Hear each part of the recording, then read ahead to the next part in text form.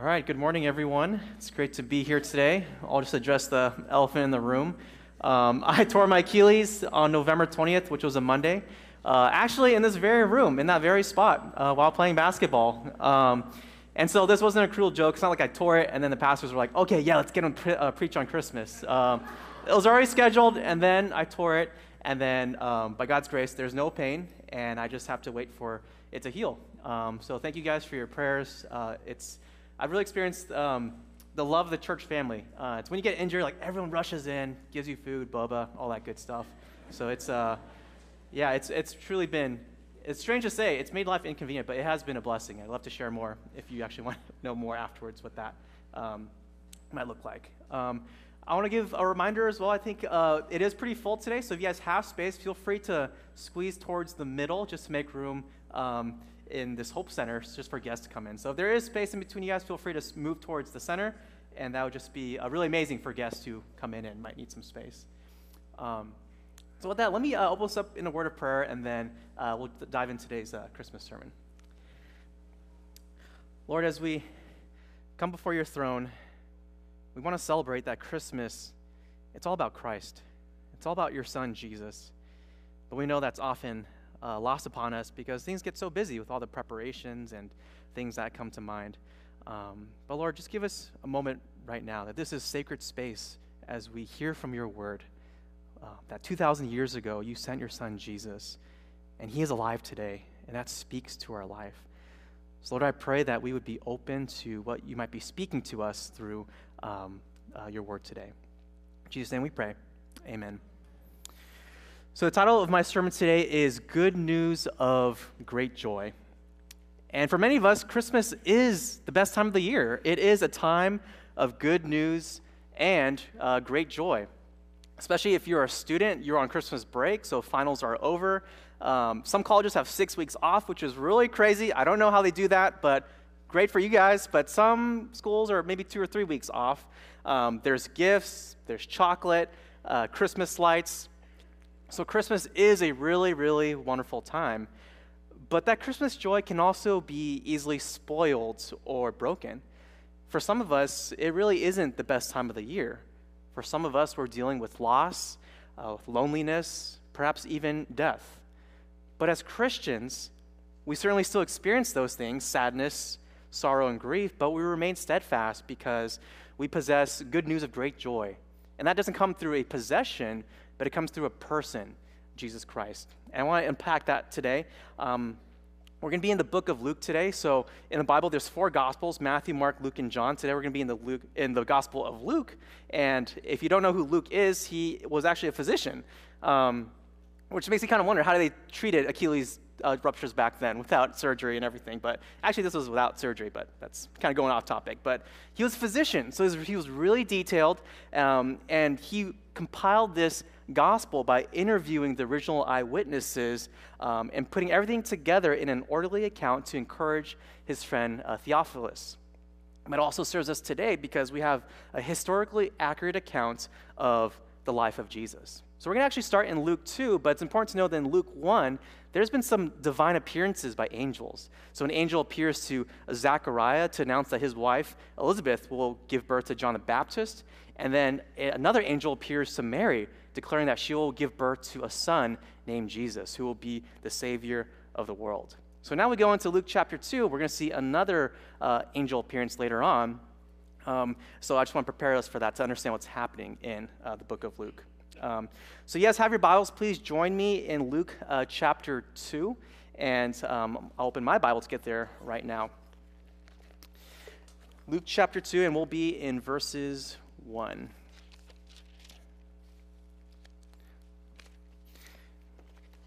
Now I realize I don't have a PowerPoint clicker, so I'll just say next slide, and then AV team, thank you so much for helping me with that. I'll go on to the next slide right now, and that is the Savior's arrival, and we're going to look at verses 1 to 3, and we'll have the next slide. And this is Luke's setting, the setting for the birth of Jesus. So this is what it says in verses 1 to 3. It says this: In those days, a decree went out from Caesar Augustus that all the world should be registered. This was the first registration when Quirinius was governor of Syria, and all went to be registered, each to his own town. So what's happening here? The Jews are under Roman rule. Actually, for the past 700 years, the Jews have been ruled by foreign nations, the Babylon, Assyria, Persians, the Greeks, and now it's the Romans who rule over the Jews. And so they send out that all the world should be registered, meaning all that live in the Roman world, which would include the Jews. And a registration is basically a census. And in America, there's still a U.S. census to gather the population, gather data about that. So for the Roman decree, this census, the purpose was to analyze and collect more taxes. I mean, I think we kind of relate with that nowadays. And so this impacts the Jews that are living under Roman rule. And we're going to see that it's going to summon Mary and Joseph to go back to Bethlehem because according to Jewish custom, they can return to their ancestral home, Bethlehem, in order to be registered. Now, why does Luke do this? Why does he make the effort to paint the backdrop? Well, Luke does this a lot. In chapter 3, he does the same thing, but he presents the backdrop of a pagan Roman Empire because he wants a contrast. Even though a foreign empire is in charge, God is still actually using the decrees and laws of a Roman Empire according to his glorious purpose. He uses foreign decrees for his divine purpose. And this will bring Joseph and Mary to Bethlehem so that a Savior must come from Bethlehem. And God's purpose will stand. So we're going to see that Mary and Joseph are brought to Bethlehem. Let's read verses 4 and 5, which is in the next slide. It says this, "And Joseph also went from Galilee, from the town of Nazareth, to Judea, to the city of David, which is called Bethlehem, because he was of the house and lineage of David, to be registered with Mary, his betrothed, who was with child." We'll stop there. So the distance from Nazareth to Bethlehem, it's around 85 to 90 miles, so it's not a short distance. And whenever an author in the Bible mentions a location or a name, it's probably pretty important to take note of that. Why did Luke mention things like Bethlehem or David? Well, that's actually a very important thing because in the Old Testament, there are prophecies that predicted that a Savior would come from the line of David and a Savior would come from the town of Bethlehem. The next slide, I actually wanted to show us that from Jeremiah 23, that God promises that a Savior will come from the line of David. It says this, "Behold, the days are coming, declares the Lord, when I'll raise up for David a righteous branch, and he shall reign as king and deal wisely, and shall execute justice and righteousness in the land. In his days Judah will be saved, and Israel will dwell securely. And this is the name by which he will be called. The Lord is our righteousness." So Jeremiah was written about 600 years before the birth of Jesus. And it predicts that the Savior will come from the line of David.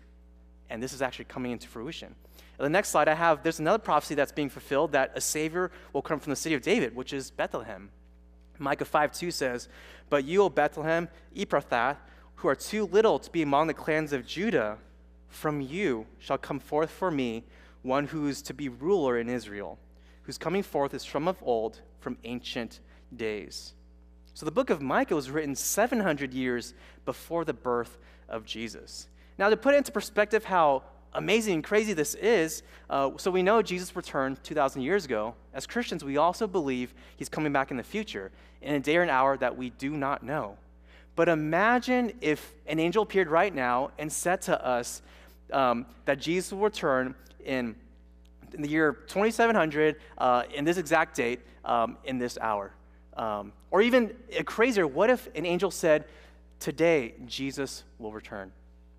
Wouldn't that be crazy? Wouldn't that be amazing that to see prophecy come to life? In fact, in the Bible, there's actually more than 300 specific prophecies in the Old Testament written hundreds of years before that Jesus' birth and his life actually fulfilled. So what am I trying to get at? That God, despite what happens in this life, there are no accidents. The laws and decrees and events that happen in our lives, God is using and governing everything to fulfill his glorious purpose of salvation. So God's divine timing brings Joseph and Mary into Bethlehem as Mary is betrothed, which means that she's legally committed to marrying Joseph, but the marriage is not yet consummated. She is with child, which means she's pregnant with Jesus as a miracle of the Holy Spirit. This is the miracle virgin birth. So now she's ready. Let's look now at verses 6 to 7, which is the next slide, and we see the birth of Jesus captured in just 2 sentences. Here's what it says.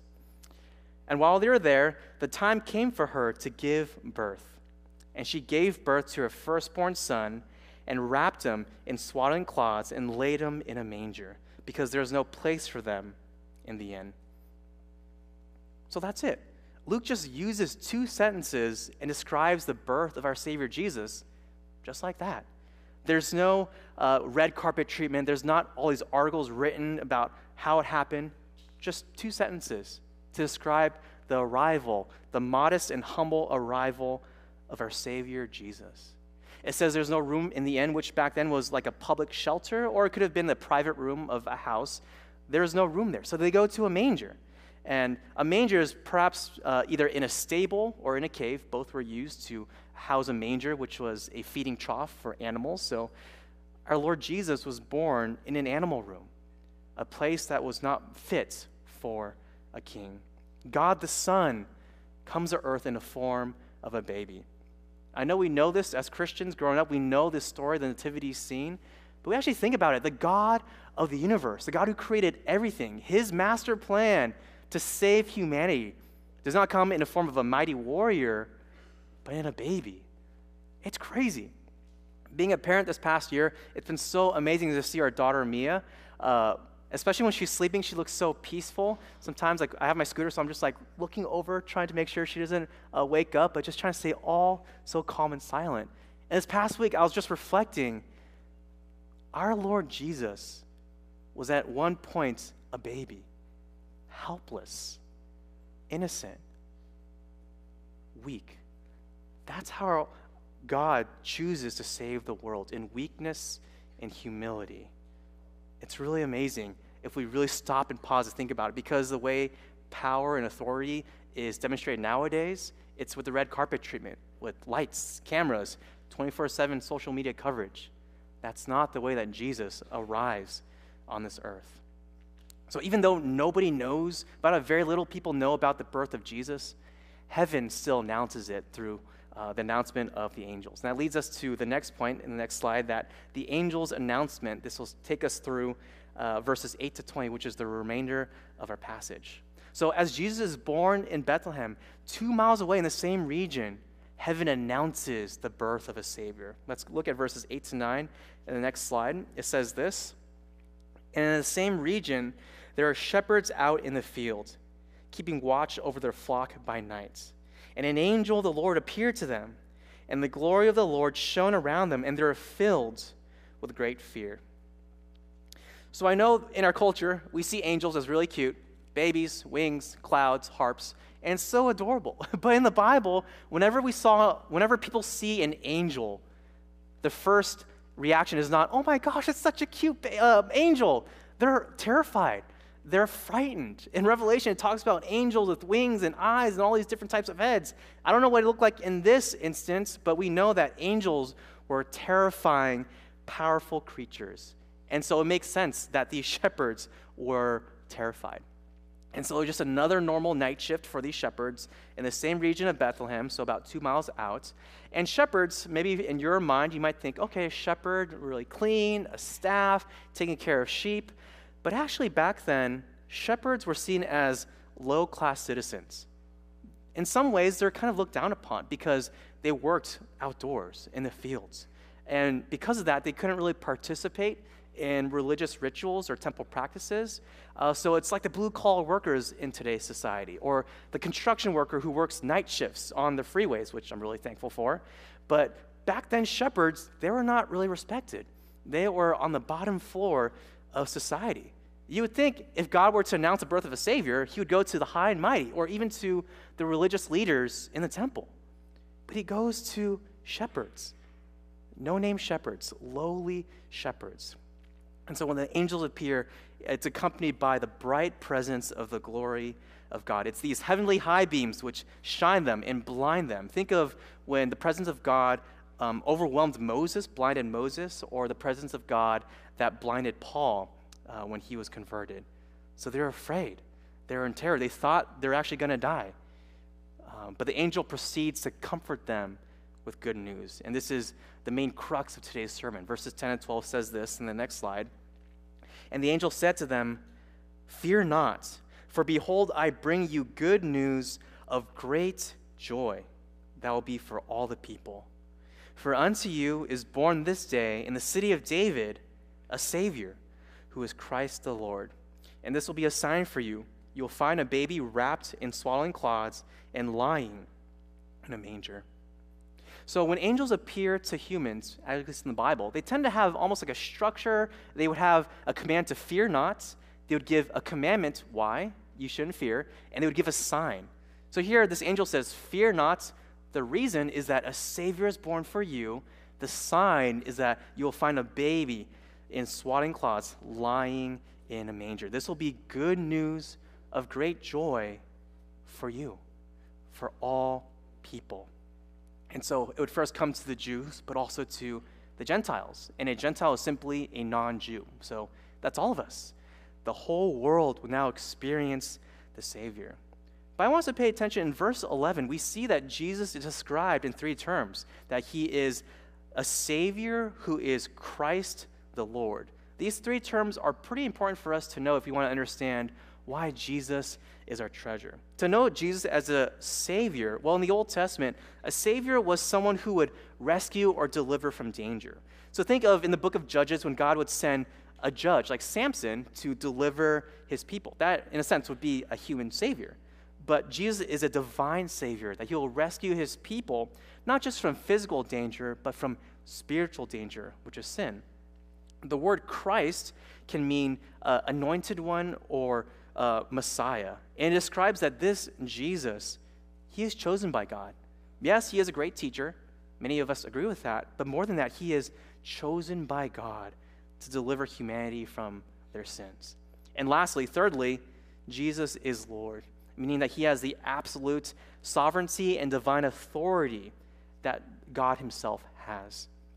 God himself, Jesus is God. And this is something that all of history we wrestle with. That if Jesus is truly God, that he's not just someone who lived 2,000 years ago, he actually makes a claim on my life.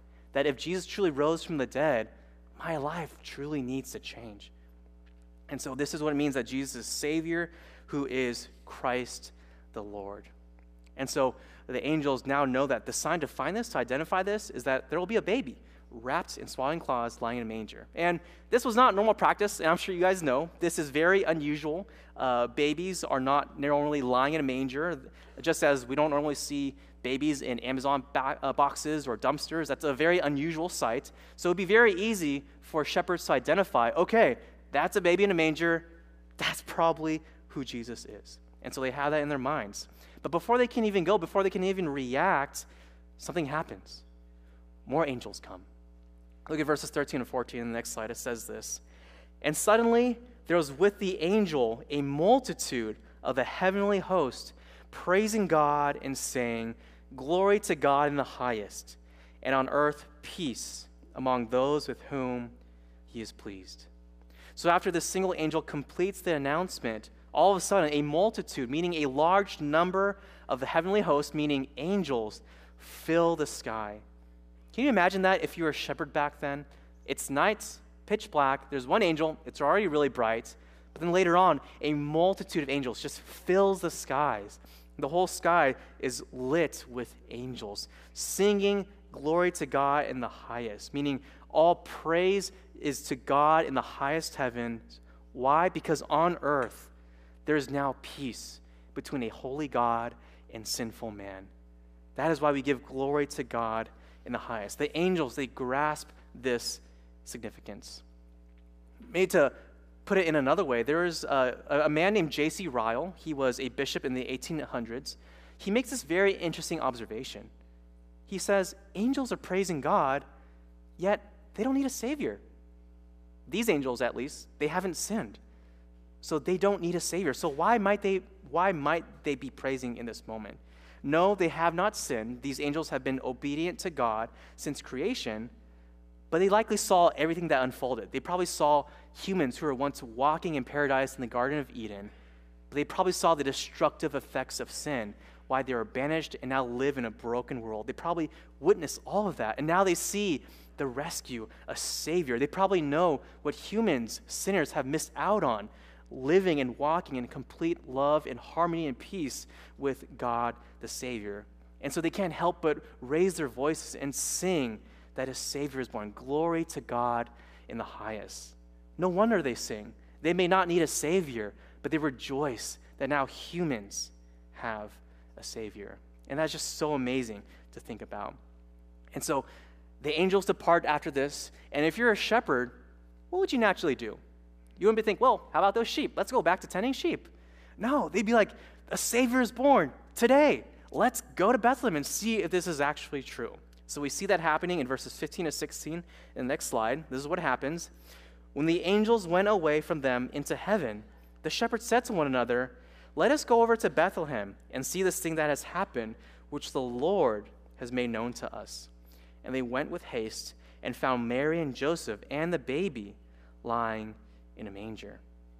Notice that the shepherds, they say, the Lord has made it known to us. Yes, the angels are the messenger, but they know that this is a sign and a message from God himself.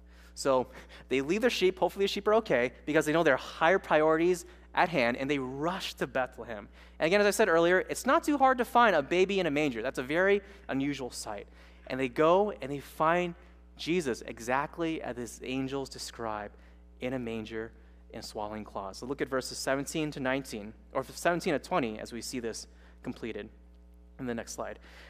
And when they saw it, they made known the saying that had been told them concerning this child. And all who heard it wondered at what the shepherds told them. But Mary treasured up all these things, pondering them in her heart. And the shepherds returned, glorifying and praising God for all that they had heard and seen, as it had been told them. Let's pause there. So we see three responses. One is in verse 18, all who heard it wondered. The Bible doesn't exactly say who those people are, all, but we can assume, okay, there was probably more people in that vicinity, more than Joseph, Mary, and the baby. They wondered, but then the second response, we see Mary. She treasures up all these things.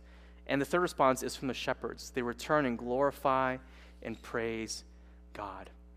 Now, going back to the first response, all those who wondered, it doesn't necessarily mean that this indicated faith just yet, because later on when Jesus grew up and did miracles, the crowds, they were amazed at his miracles, but not all of them were committed to following him. They just wanted to see a magic show or a miracle show. They weren't really interested in giving their life to Jesus.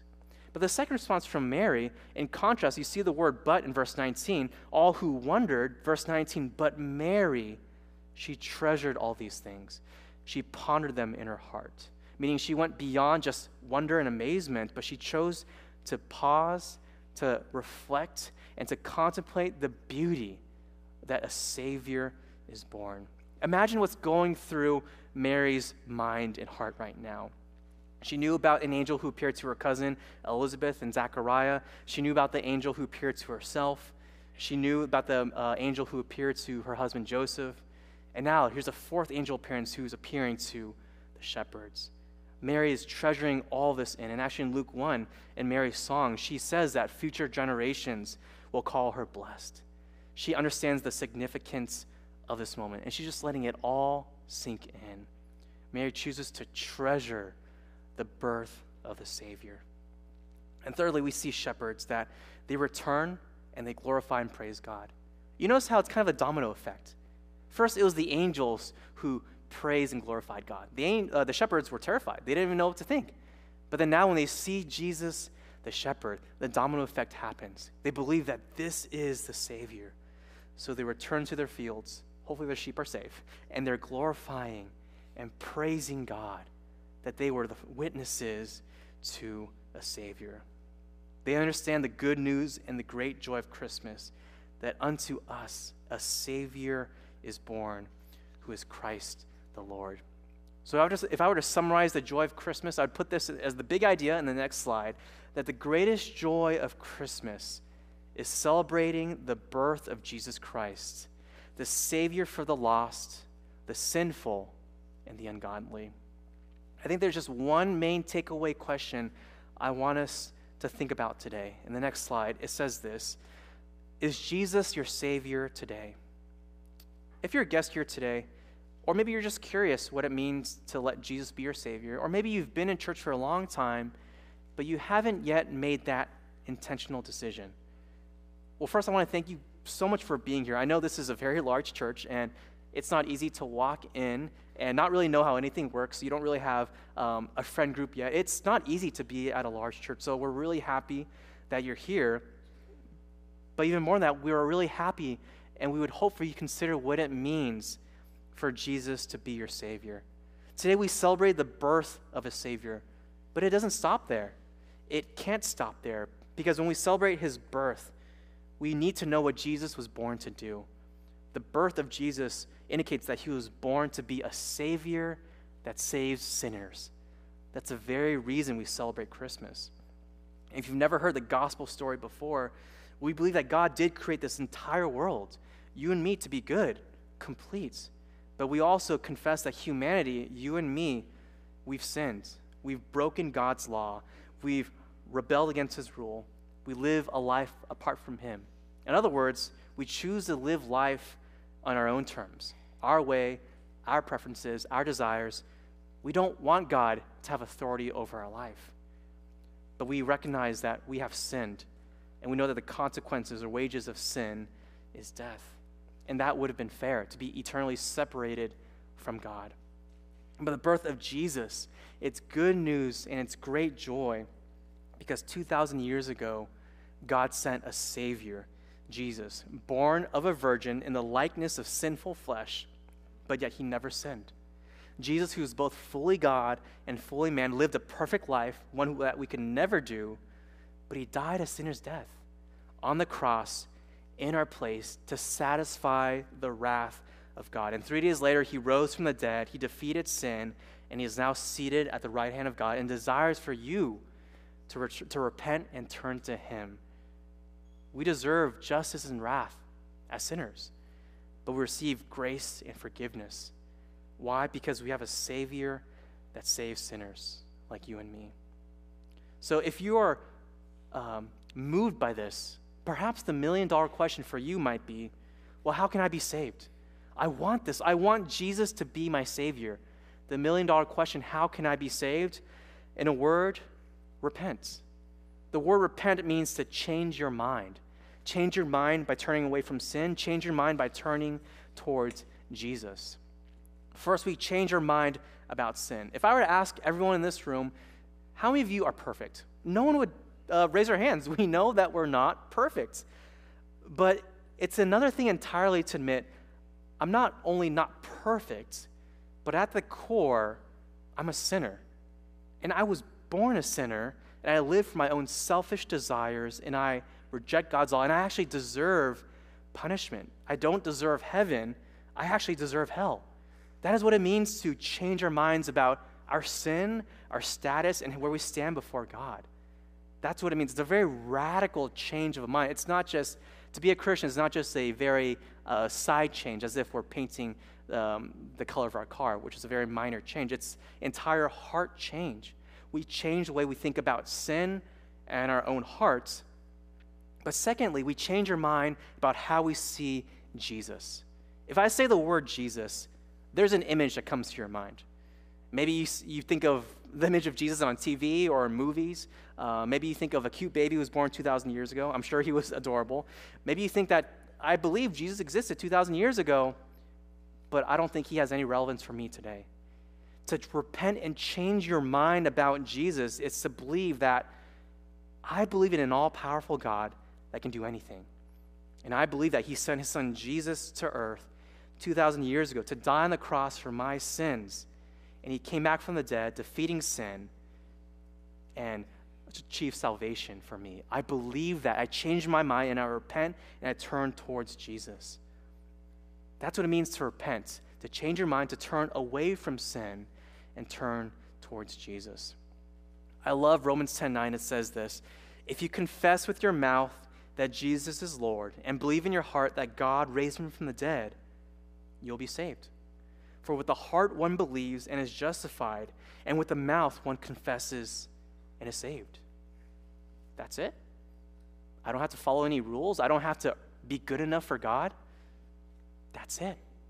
Faith is a matter of the heart. Of course, we believe a changed heart results in a changed life, but we also know and believe that faith alone, in Christ alone, by grace alone, saves us.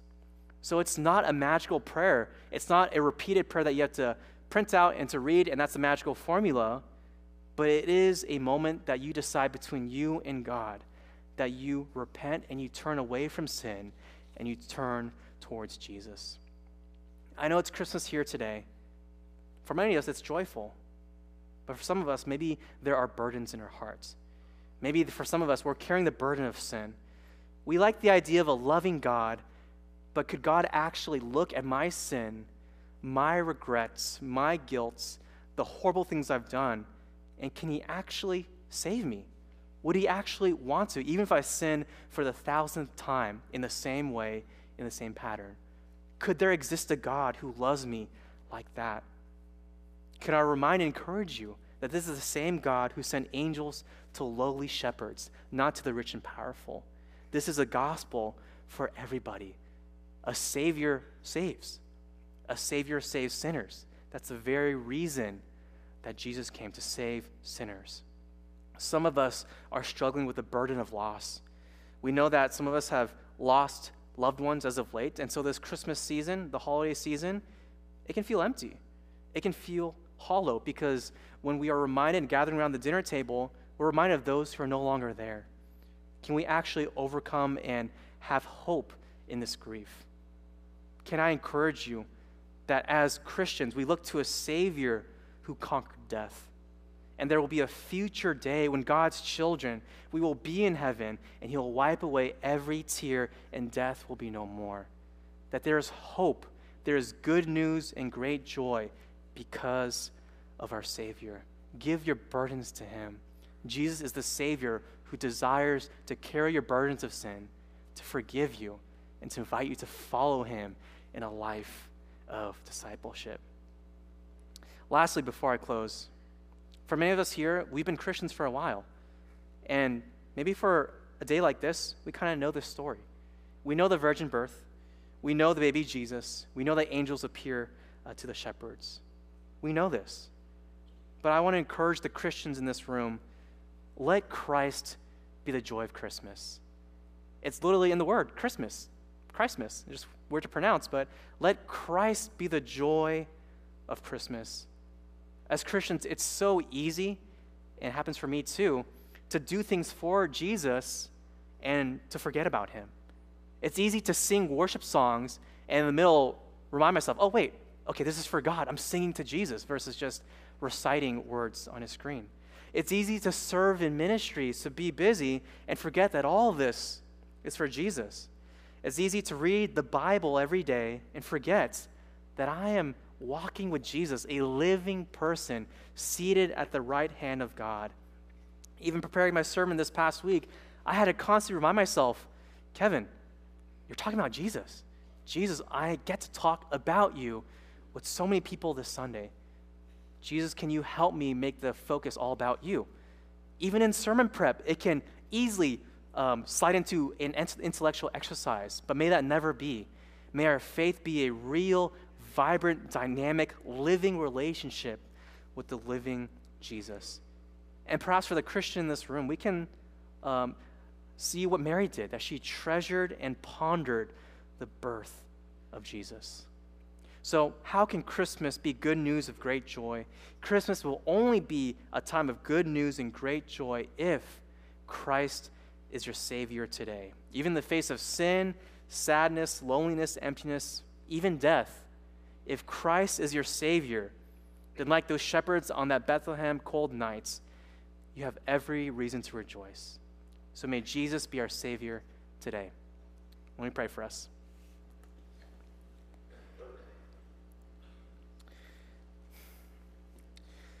Dear God, thank you for sending your son Jesus 2,000 years ago. You didn't have to. You're a God who is perfect in justice, and the just thing would be to leave us as we are, dead in our sin. But God, you send your baby Jesus 2,000 years ago, who was born to be a Savior.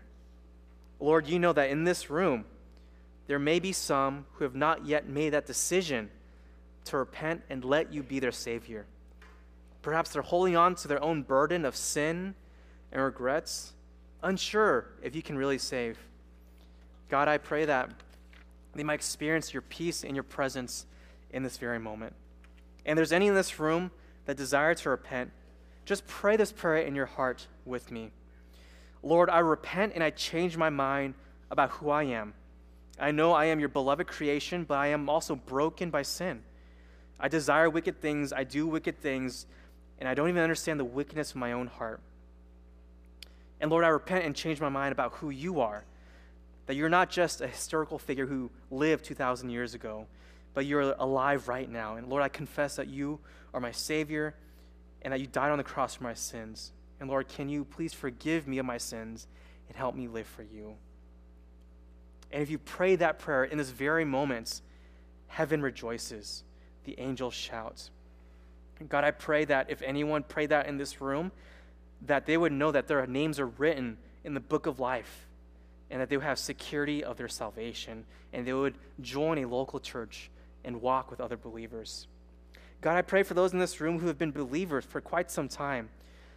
Lord, help us fix our eyes on you. This life is treacherous with temptations and pitfalls, trials and setbacks, but Lord, you're not just our Savior at conversion, but you're our Savior every single day. Help us to rely and depend on you every moment of the day. God, with the angels, we want to sing to you this one last song and give you all glory and praise because you deserve it. In Jesus' name we pray. Amen.